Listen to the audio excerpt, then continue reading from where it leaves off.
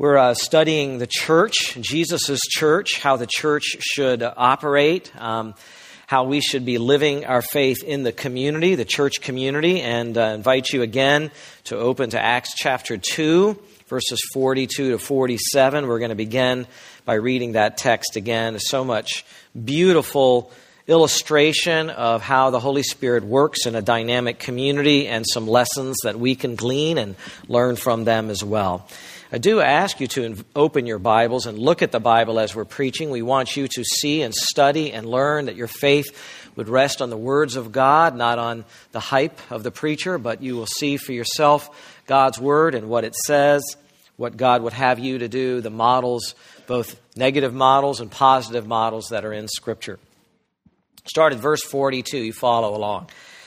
They were continually devoting themselves to the apostles' teaching and to fellowship, to the breaking of bread and to prayer. Everyone kept feeling a sense of awe, and many wonders and signs were taking place through the apostles.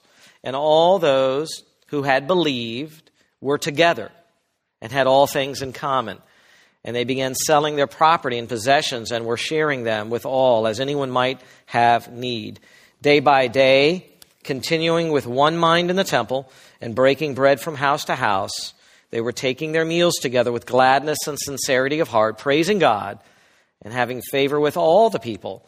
And the Lord was adding to their number day by day those who were being saved. With a community as vibrant and genuine and true and loving as this, it's no wonder Christianity moved from one city to thousands of cities. It's no wonder the truth of this lived out in the lives of people became evident to people of all cultures and all nationalities. They could see this is truth lived out in community. This is faith in community, and it works, and it's real, and it's genuine.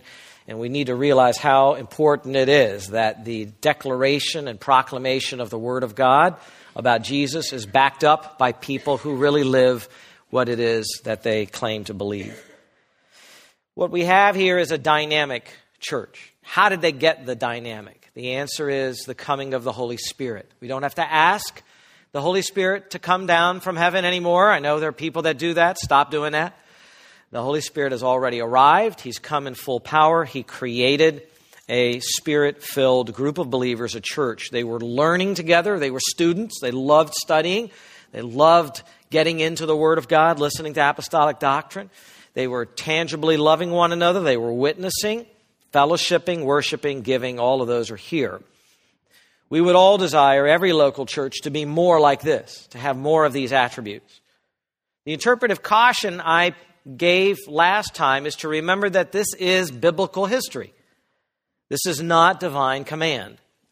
This is not written so that every local church will do everything exactly the way that we see here. Indeed, the local churches in the New Testament themselves did not.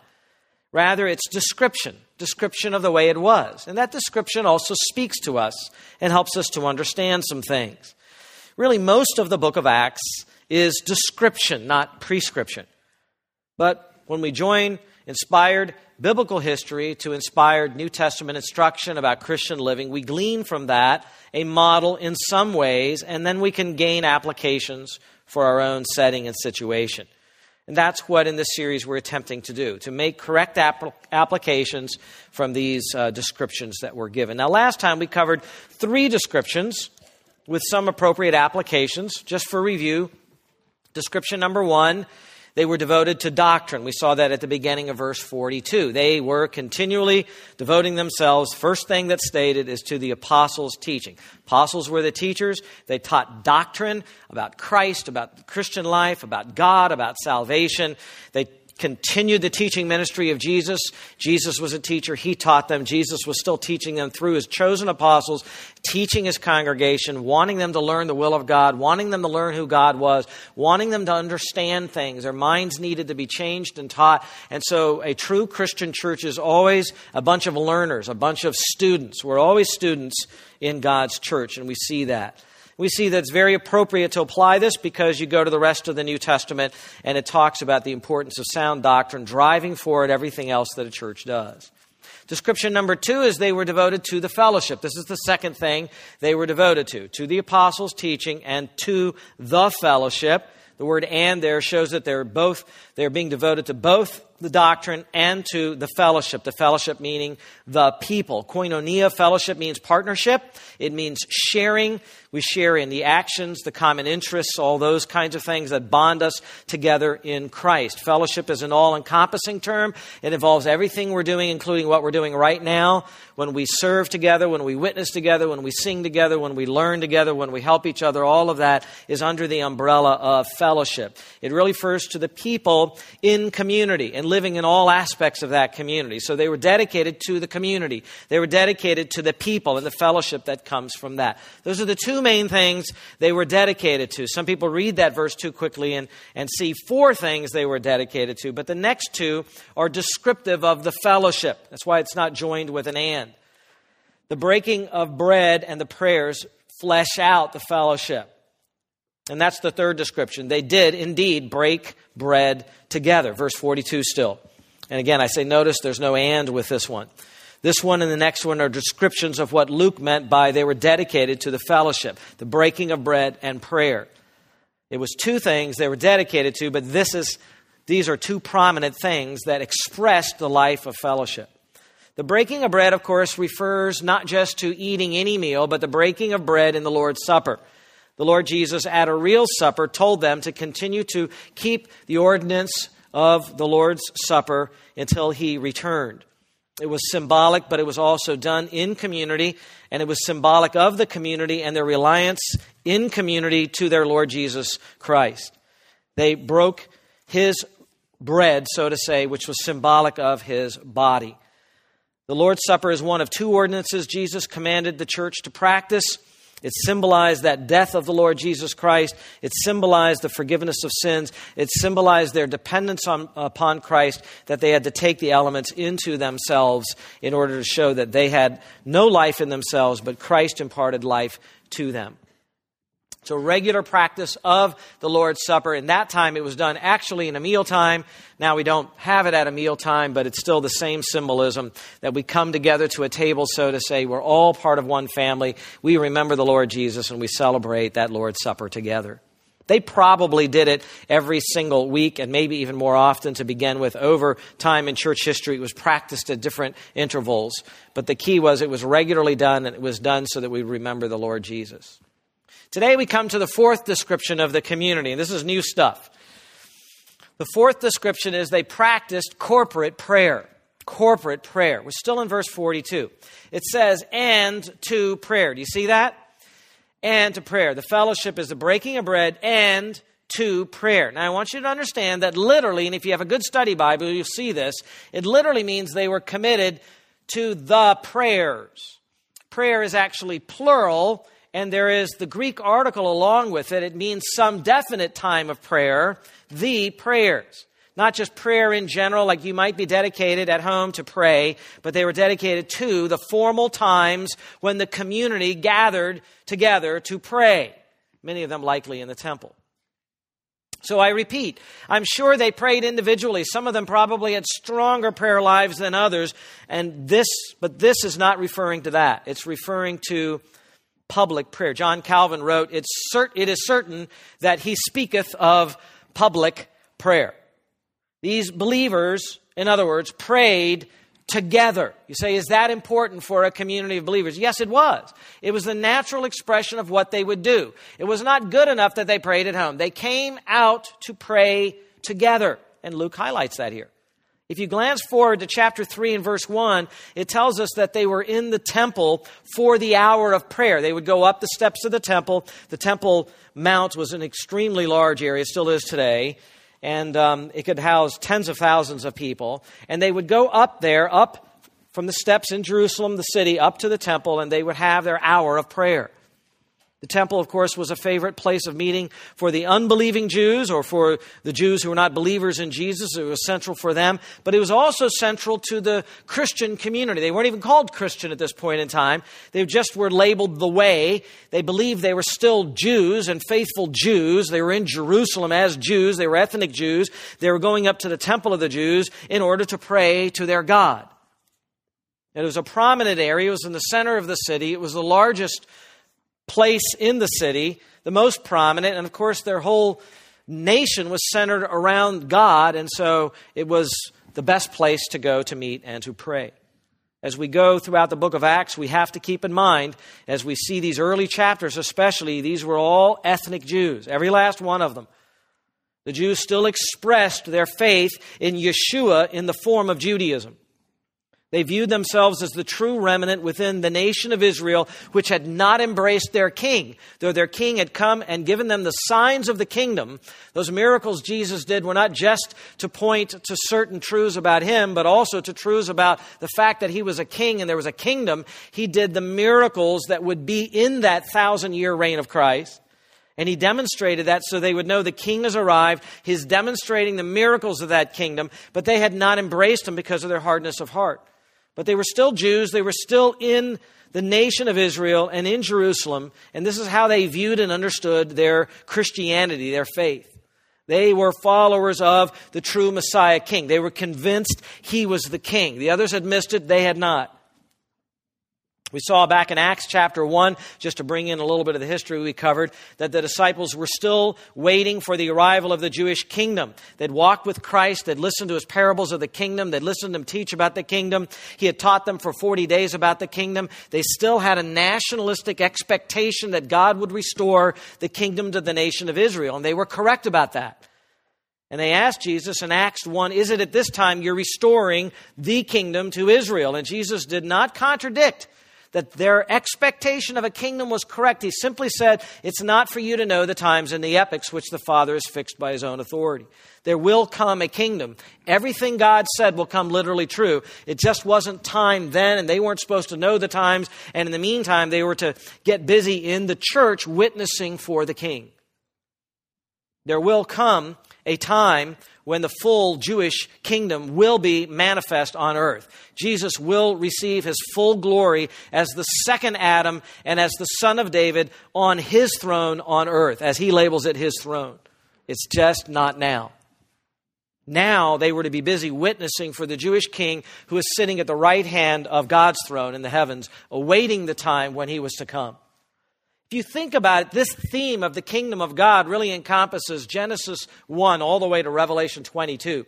If anyone ever asks you, what is the entire Bible really about? What's the theme of the whole Bible? It's really about the kingdom of God in all of its different layers and levels and manifestations.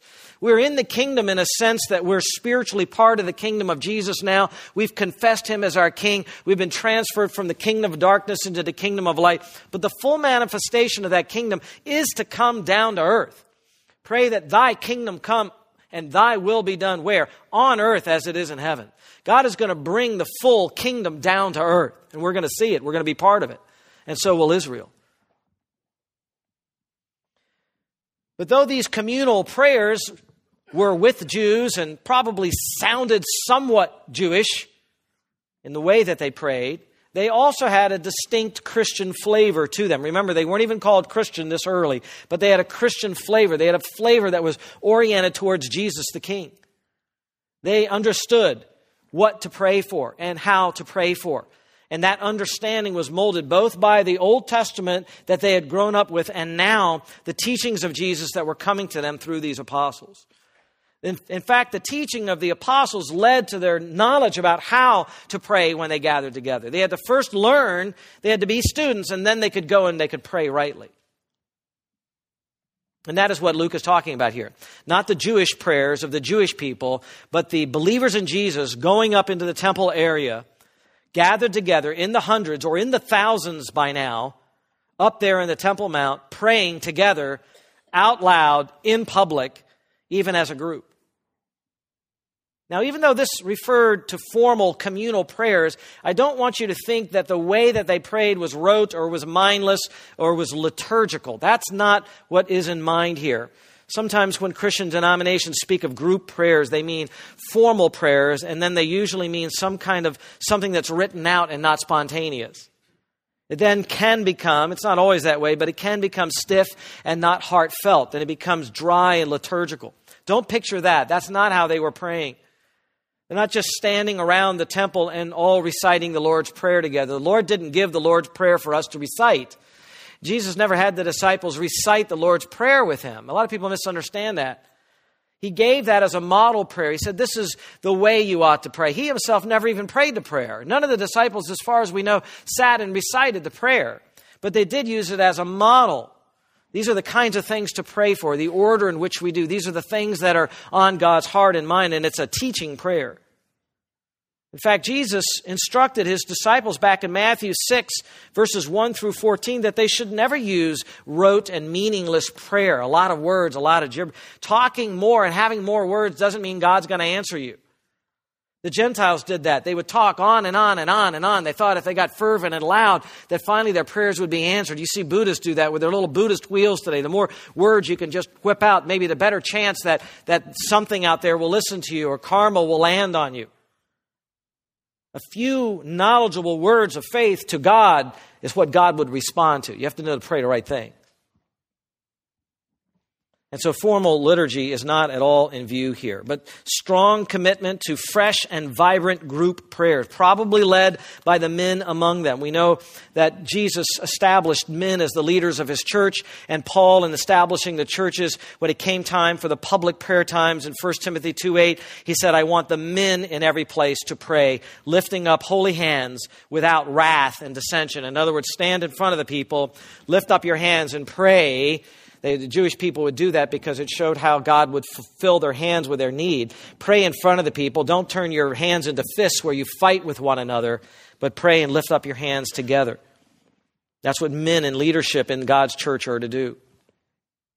This community agreed about the kinds of things to pray for to advance the kingdom message of Jesus. When we pray in group, we should be praying for the same things because it should have in our heart that these are the things that God wants to accomplish. God wants to build his kingdom. And so since God is doing that, we shouldn't be praying off for all or just our individual prayers. We should be coming together and reminding ourselves, you may have some things you're praying about. That's fine. You could pray for those things. But the main things we should be praying about are the things that God is doing through his community in building his church from city to city and from nation to nation. That should be our concern. That's where the focus of our prayers should be. Should be praying for the building up of God's kingdom, the spreading of God's kingdom, spiritually speaking, through the church. We listen to apostolic doctrine, we see what is important to Christ, then we pray for it, and we pray for it in unison. Dr. MacArthur quotes about this. He says, the first fellowship was eagerly and persistently engaged in the critical duty of prayer. Prayer is the slender nerve that moves the muscles of omnipotence. Sadly, prayer is much neglected in the church today. Programs or the testimonies of the rich and famous draw large crowds. Prayer meetings, on the other hand, attract only the faithful few. That is undoubtedly the reason for much of the weakness in the contemporary church, end quote. Let's keep encouraging one another. When you hear about the prayer meeting, you think it's just another meeting. It is not. There's 4 of those that we plan a year, and it really would be a great application for you to realize how important it is for us to be praying together and fervently asking God to do great things.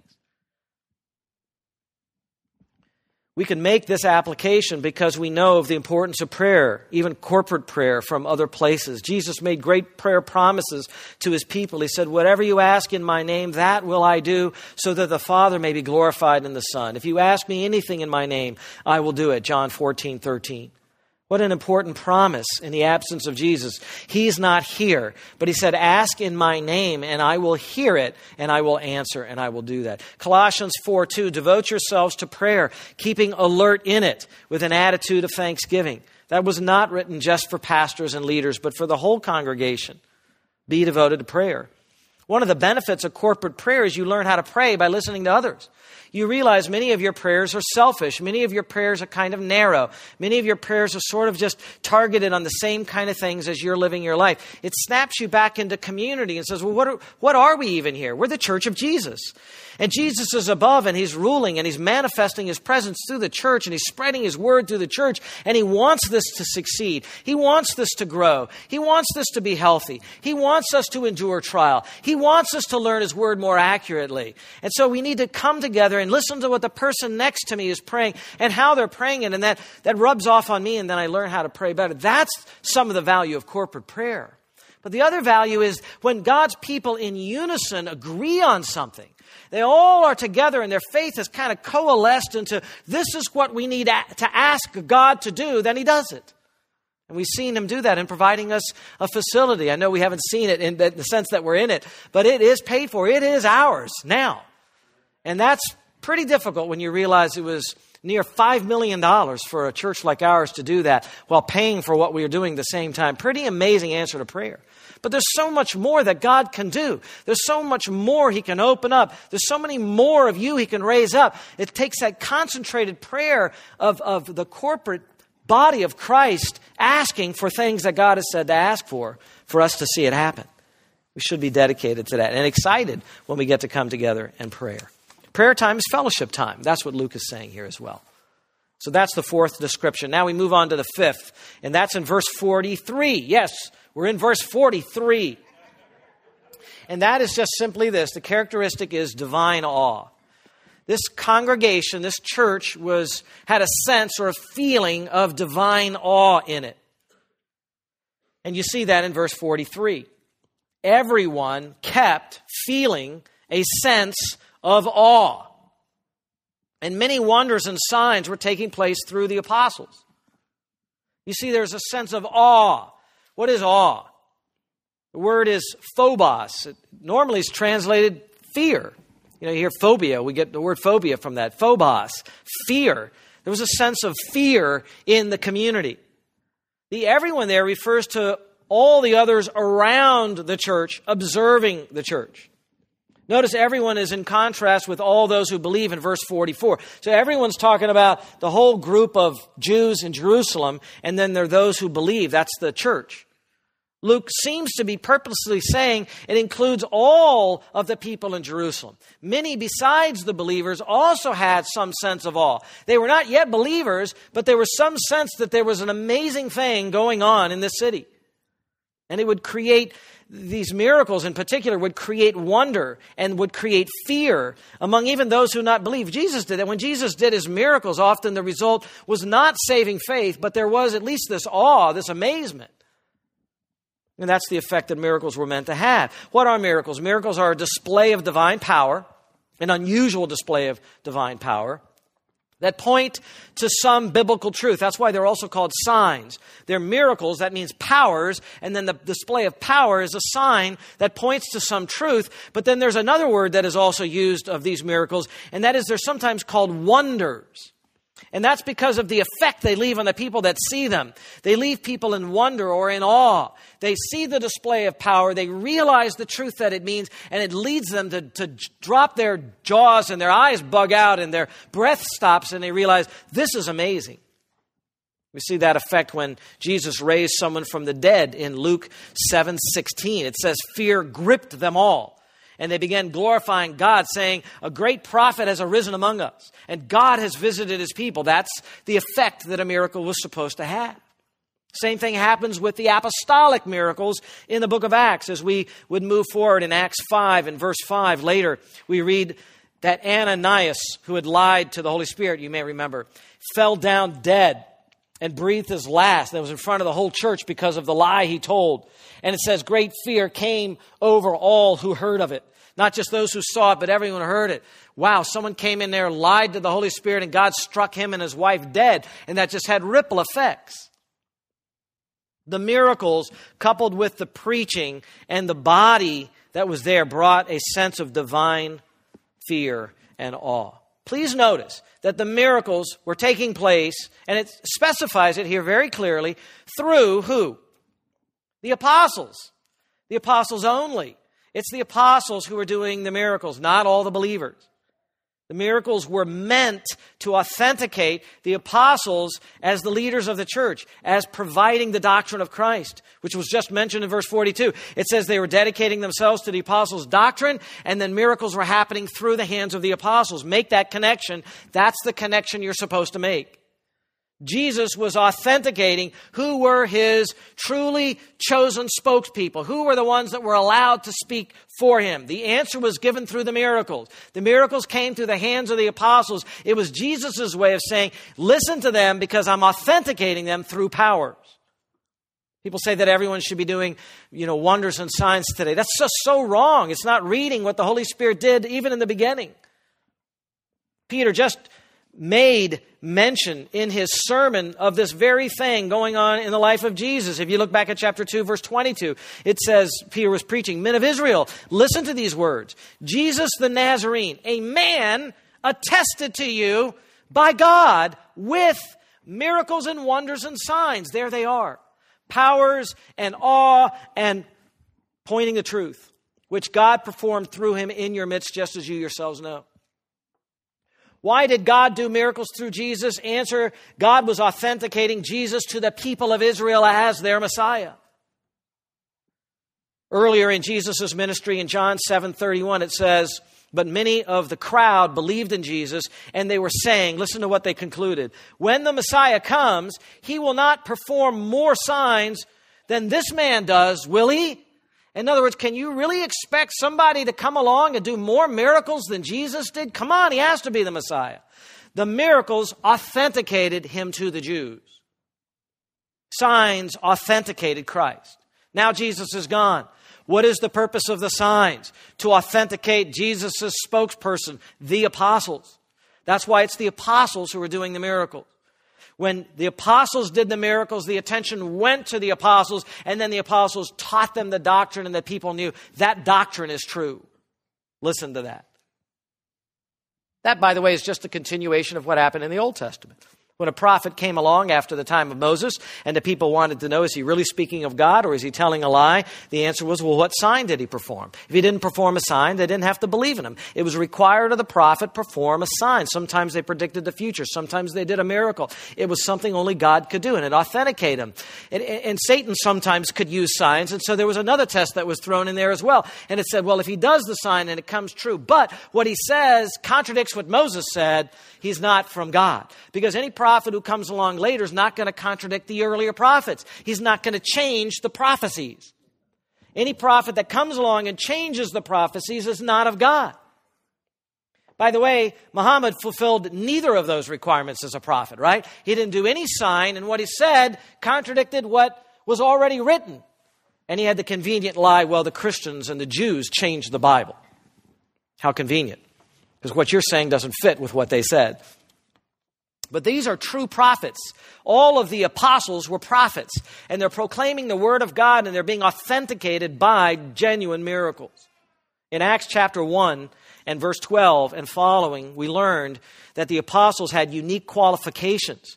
They were eyewitnesses of Jesus' entire ministry and primarily his resurrection from the dead.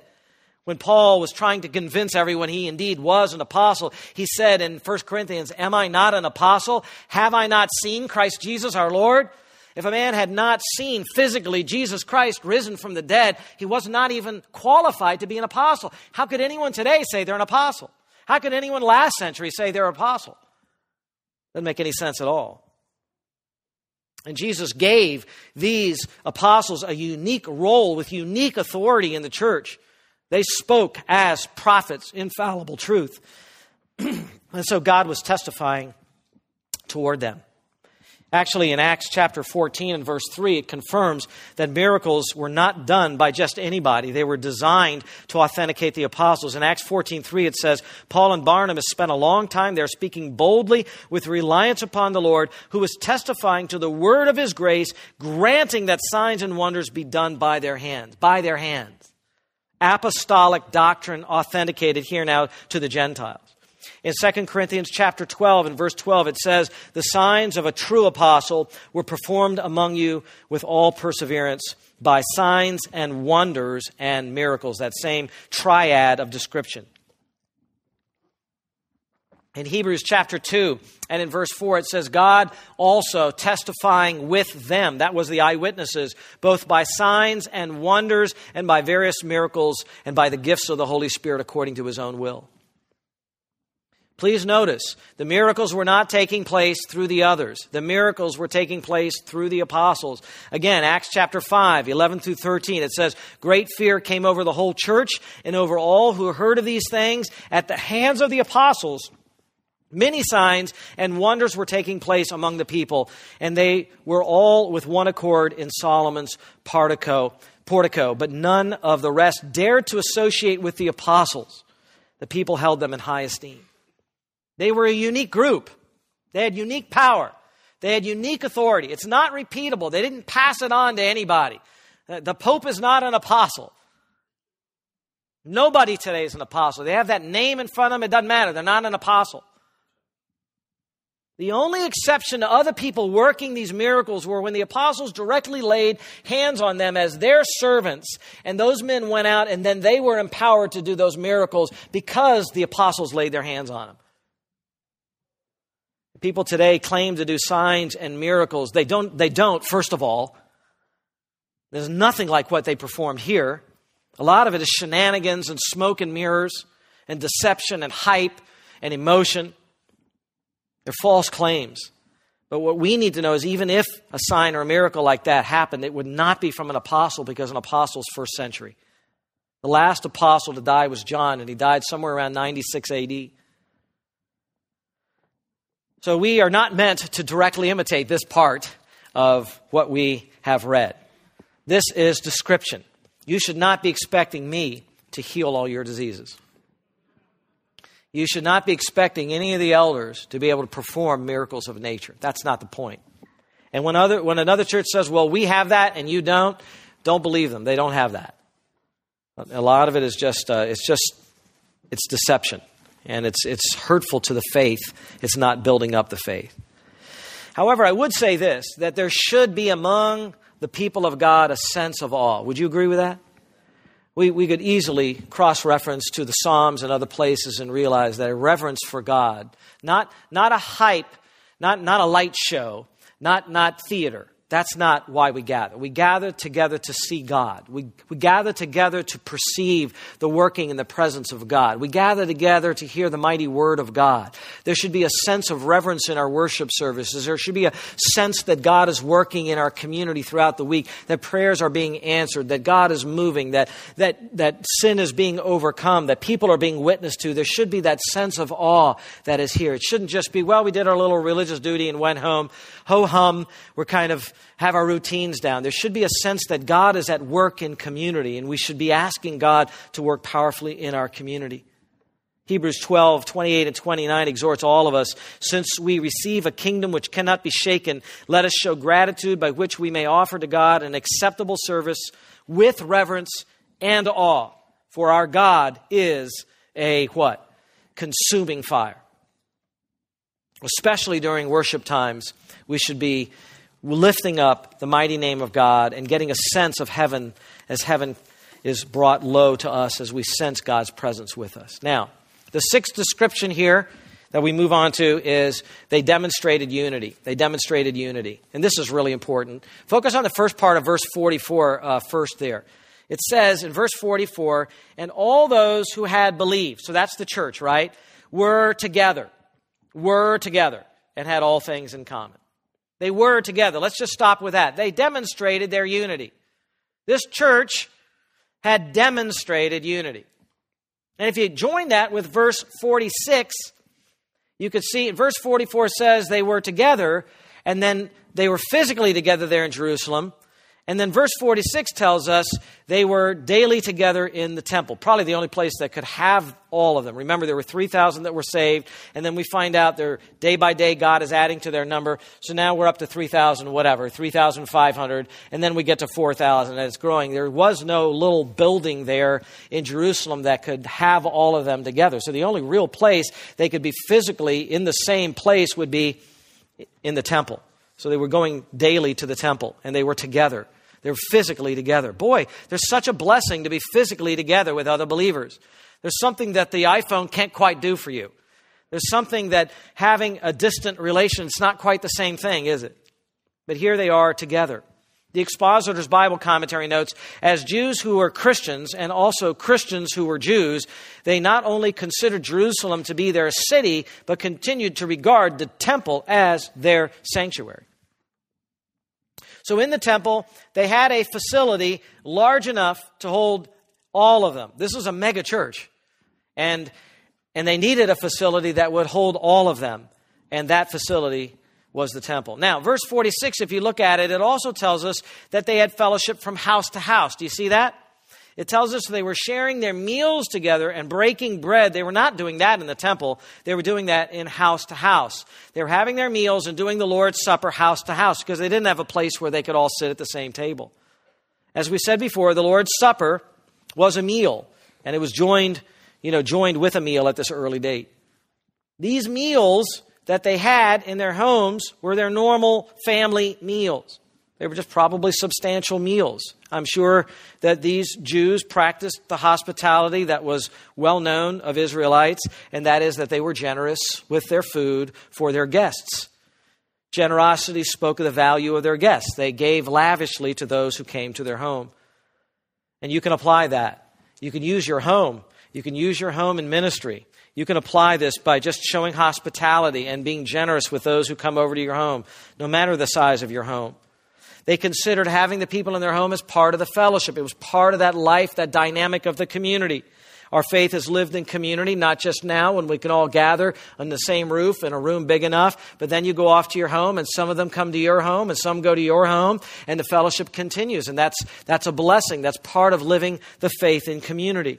We should be having each other in our homes. That's what they were doing. They were daily conversing with one another. They were reclining around a table, maybe reviewing some of the things they learned, maybe sometimes just telling some jokes, enjoying each other, getting to know one another, maybe talking about somebody that they got to witness to, enjoying the company of each other, giving parenting advice, all those kinds of things that happen in community. They were doing, I think, what 1 Peter 4:9 exhorts us to do. Be hospitable toward one another without complaint. Why do you think he had to add without complaint? Because people show up uninvited, right? Without complaint. Now they show up to your house and you're like, they're the brethren. What do you do at that point in time? Well, you try to be gracious and you try to be generous with them, right? Without complaint. What's neat here is they wanted to be together physically. They wanted to be with one another. Listen, as independent Americans, we really need to listen to this, don't you think? These were birds of a feather. And so they, the rest of it, stuck together. Each believer was associated with the others. There were no cliques. There might have been small groups. That's not a clique. A clique is, we're not allowing you over in our little small group within it. That's what a clique is. There was none of that. There was no elite group of Christians other than the apostles, and they were there daily with the people teaching them. Verse 46 adds, please notice, that they continued with one mind. How did they get one mind? How do you get one mind?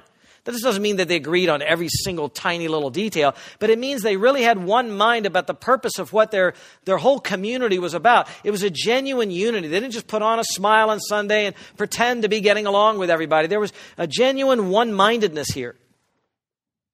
As they went there in Solomon's portico, they stood together physically, but they thought together. There was unity of mind as well. They agreed what it meant to follow Christ. They agreed what their mission was. They agreed how to live. They agreed who to listen to, the apostles. They agreed on those things. Again, by way of application, we could see that the rest of the New Testament encourages us to model this. We are a body of Christ with many members, but one body. That's 1 Corinthians 12, right? We're all different members of one body. We're all joined together. We all have a function and we work together. So we can't disparage any of the members or look down on any of the members. Everyone has a role and everyone has a function, but we're to work together. Ephesians 2 talks about how we're of the household of God. It also talks about being built into a temple collectively. 1 Corinthians 3 also talks about that. The church, the local church, is a spiritual building, and we're the bricks of it, and the Holy Spirit lives in there, and we collectively together house the Holy Spirit, and we send up praises towards God with the power of the Holy Spirit. But it means that believers are to be together. We're to be in close proximity to one another. There's vibrancy to that. That's why we always have announcements during worship service and we say, this week what's happening in church is. You come out on Saturday, come out on this. Get out of your homes, get out of your isolation and come together.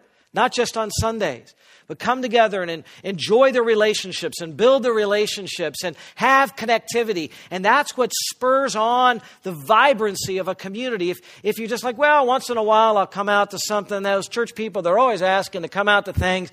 And then if everyone thinks the way you think, then the church just grows separate and it grows cold. And that can happen. That can happen in any church. You should desire strong Christian friendships. It doesn't matter if you've been burned before. It doesn't matter if someone's been faithless to you before. It doesn't matter if it hasn't worked for you before. This is what God has designed for us, you see. Spending time together daily is not always possible. But spending time together as much as we can, that matters.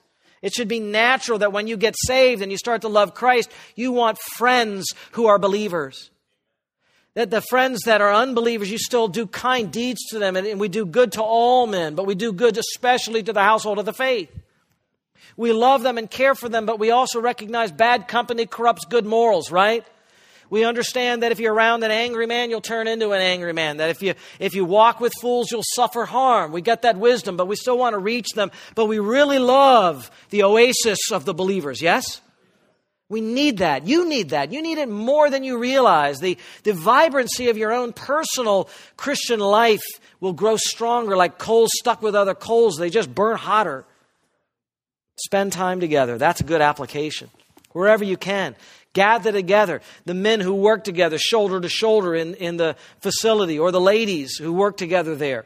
Or when you go together and mothers spend some time during the week and they share what it means to be a Christian mother, and maybe they help each other with chores. I don't want to say you have to do these things. I'm just giving examples.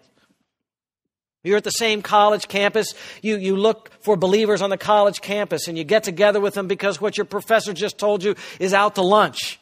And you need to know what's true. And you want to be with other believers. The NIV application commentary says, more and more people are retreating into a private world of pleasure through the use of videos, cable TV, video games, and the internet. I think this is a little dated. There'd be like 12 other things now, right? But human beings are by nature gregarious. When people taste the beauty of joyous fellowship, they will be confronted with a more pleasurable source of joy than their private world of media pleasure. You think you make your little paradise and get it just the way you want, and that's going to feed and make your soul happy. You don't understand yourself. You're created to be in community.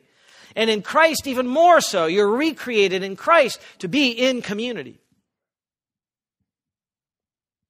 We could use a lot more of that, a lot more of putting the electronics face down. I'm staring at the clock, so I don't have to do it anymore. Face down. Put it away and talk to the people in front of you. You know? Give them your attention. Give them your love. Ask them what's going on. Brother came up to me this morning and asked, what prayer can I pray for you this morning? And I was like, that was really nice. Came up to me and asked me, what can I pray for you about? That's such a simple thing you could do. Could start a great conversation. Could start a great friendship. We used to have fellowship lunch on Sundays. I love that. I didn't have to do any of the cooking. And I could butt in line and nobody seemed to bother. There's the pastor. He's butting in line. He likes donuts. We'll forgive him. And it was just great after church just to roll right in the lunch and see the kids and everyone just interacting together. Ladies got tired of cooking so much every week. That's why we kind of ended it. Understand that. But wouldn't it be great in some way if we could bring it back and help those ladies out when we get to our new facility, when we all get to our new facility? But more than that, you don't have to have the fellowship lunch at church. We could have fellowship lunch in your homes or at one of the restaurants if you want. And just sit there and enjoy that time together. How important that is. By the way, some of you younger people, get connected with some older people that teach you something. And some of you older people, quit acting like you have nothing to say to the younger people. And some of you that are really, really old, you're the ones that we should be listening to the most. So don't hide. And don't think you're washed up because you're not. All right, seventh and last for today. They cared for their physical needs. This is back up to verse 44, the last part of verse 40, and then into verse 45. Again, they cared for their needs. Look at this. That not only were together, middle of verse 44, and had all things in common. That doesn't mean they all rooted for the same football team. That means they had physical belongings in common. You could tell that because verse 45 says, and they began selling their property and possessions and were sharing them with all as anyone might have need. Oh, this is so important.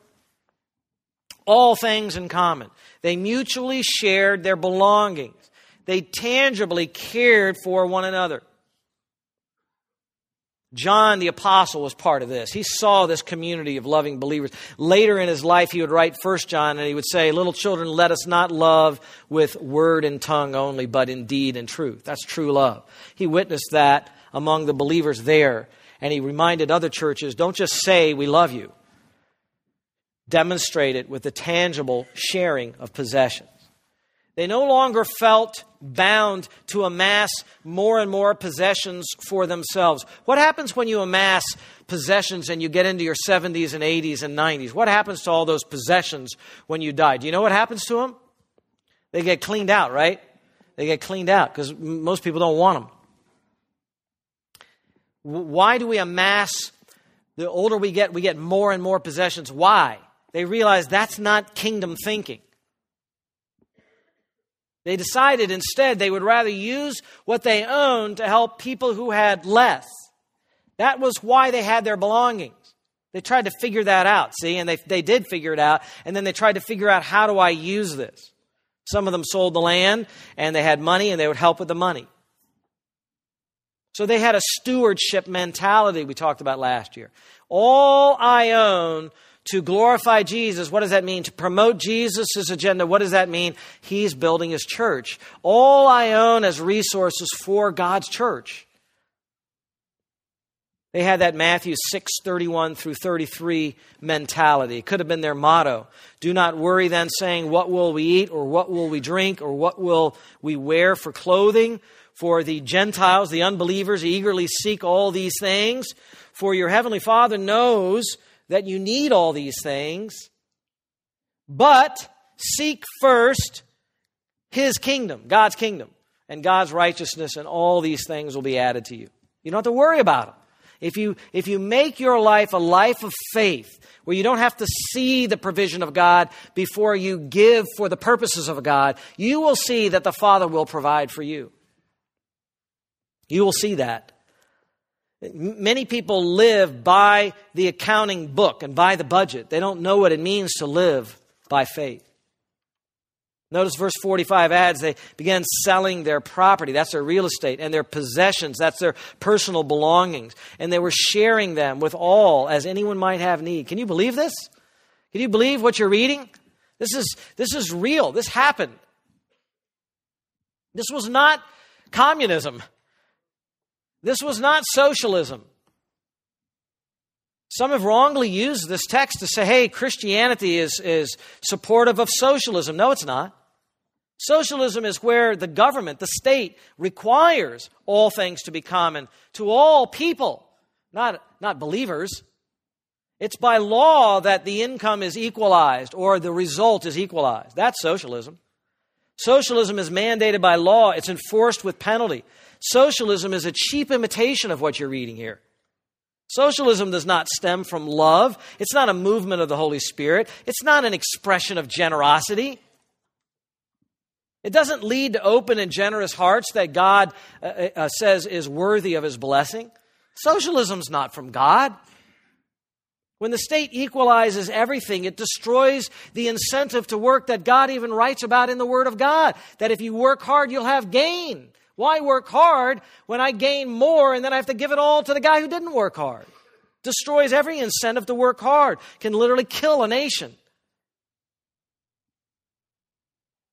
It robs people of the joy of building their own business, of growing their own crops and eating the fruit of their own hands. That God says is good.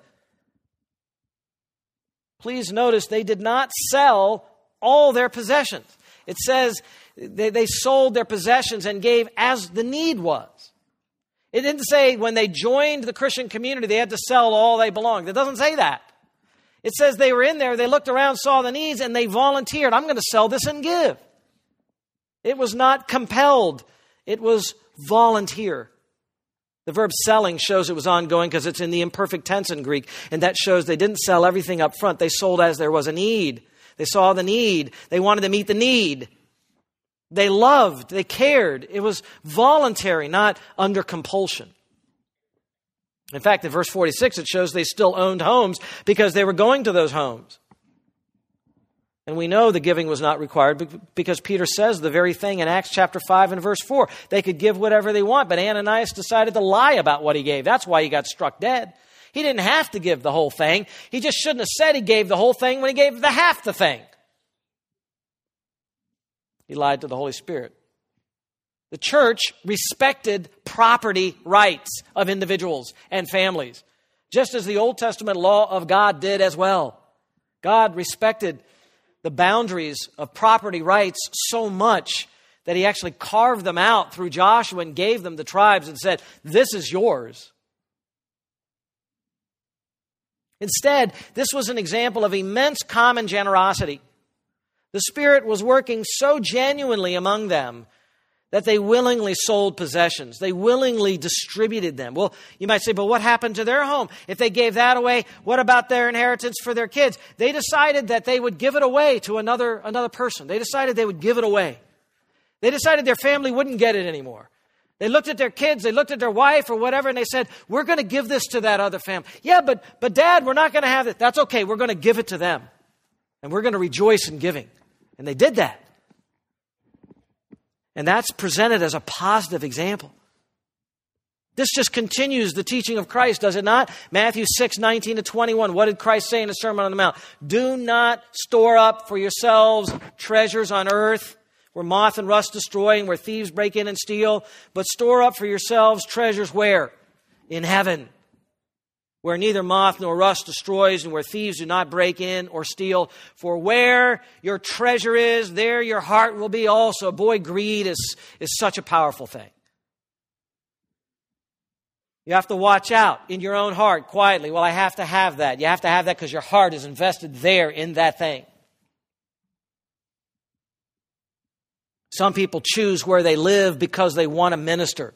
Other people choose where they live because of what they want, and then they decide maybe they can minister. Where's your heart? Is your heart in the home, or is your heart in the ministry? Is your heart in the kingdom, or is your heart in your own earthly treasures? Where is it? What are you doing? They figured it out. They figured out they're part of this community. This is part of what God is doing, and they're part of it, and they want to live that way. Their heart was in the kingdom. They focused on Christ's kingdom, not their own estates. They gladly parted from physical wealth to demonstrate care for the poor brethren among them. And over time, some of these Jews would lose their livelihoods, Because of their association with Christ, eventually the persecution, Satan stirred up and it came against them, and they would lose their job and they would lose their property. Some of them would be thrown in prison, and they gladly bore that as well. Christ was worth it. By way of application, we've recently organized a new care ministry here at Hope Bible Church, a care ministry committee. And they're not to do the care ministry alone. They're there just to organize the care ministry of the whole church, to help our church, to help our deacons meet the physical needs of our own people, employing our benevolence fund, which you can contribute to anytime, especially, I think, on Lord's Supper Sundays. When they call upon you to help, when they make a need known, search your heart. Search what God has done for you. How can you meet that need? Caring for the brethren is at the heart of our expression of the faith community. If we profess to believe in Jesus Christ, we must demonstrate our love for one another. What did Jesus say? If you have love for one another, all men will know you're my disciples, right? It's so easy to say those words, but parting from the physical possessions, parting from the money, that's the way that it's proven. Volunteer your time, volunteer your money as the needs arise. Help. Sometimes you might have to give something physical. You could give them some time, and that could save them some money. Of course, we don't want our care ministry abused. This is not to say that things that are not needs have to be met by the church. This is not to say that if a family is being lazy and they're not doing what they ought to do, that we ought to support their laziness. That's not That's not what this is saying. The balance to Acts 2 would be 2 Thessalonians 3:10, which Paul wrote, and he said, even when we were among you, we used to give you this order. If anyone is not willing to work, then he is not to what? Eat. Pretty tough, but that was a church rule. Hey, you don't have a job and you don't want to have a job and you're not willing to work. You're just standing around waiting for Jesus to come back. You can wait with an empty belly. Everybody in the church had to pull their weight. So the first thing the leadership is going to say, are you doing what you need to be doing? And if you are and you've fallen on hard times, that's why the church is there for you, you see. We don't turn our back on you and say, well, I'm sure you did something wrong. The church is not here to make everyone live the same lifestyle. The funds are here to give as people have needs. And that's how you ought to view it as well. 1 Timothy 6:17 and 19 says, instruct those who are rich in this present world not to be conceited or to fix their hope on the uncertainty of riches, but on God who richly supplies us with all things to enjoy. Instruct them to do good. Instruct them to be rich in good works, to be generous and ready to share, storing up for themselves the treasure of a good foundation for the future, so that they may take hold of that which is life indeed. You might not think you're rich, but you're a lot richer than other people. By the way, I'll close with this. True financial freedom is being exhibited right here. They had financial freedom. I doubt they had too much stock. I don't know what they had in those days. I don't know if they had a lot of jars of, oil and perfume, or where they had a lot of gold and silver stuffed away under a mat somewhere. But they had true financial freedom. And this is the best advice from the best money guru that there is, God.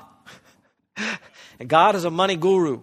And he tells you, I'll take care of your needs. When you really believe that, and you give generously, and you live for the kingdom of God, you have just achieved financial freedom. You will live like the footsteps of the Lord Jesus Christ. That's what these people in Acts 2 had. They had found financial freedom. They lived it inside of a community. Their community, to some degree, also was a safety net for them. When someone landed on hard times, they were there for one another. Brothers and sisters, I don't know when it's coming. You don't know when it's coming. We have no prophet in this church. But we know persecution's coming, and we know there's going to come a day when someone has a testimony in here and he says, I stood up for Christ, I gave my testimony, I was not obnoxious, I did the work they asked me to do, I did it with integrity, but they fired me because I'm a Christian and I'm losing my home. And we should not be relying just on the state to solve that problem. We should be there for one another. May God increase our heart that we would love the people of God in community that way. Father in heaven, thank you for your word. Thank you for the example of these precious believers. Challenge our hearts, Lord, with giving. Challenge our hearts with parting from physical belongings, that we might have our hearts trained for life in heaven and in the fullness of the kingdom when it is brought to earth. That we will understand we can never outgive you, and we can never be in an insecure place as long as you are our Heavenly Father. That, Father, we will believe that we need to show love towards one another, even in tangible ways, as needs may arrive. Bless the formation, development of our care ministry here, Lord, and that we would all view ourselves as part of that care ministry. For we prayed it in Jesus' name, who loved and cared for our souls. Amen.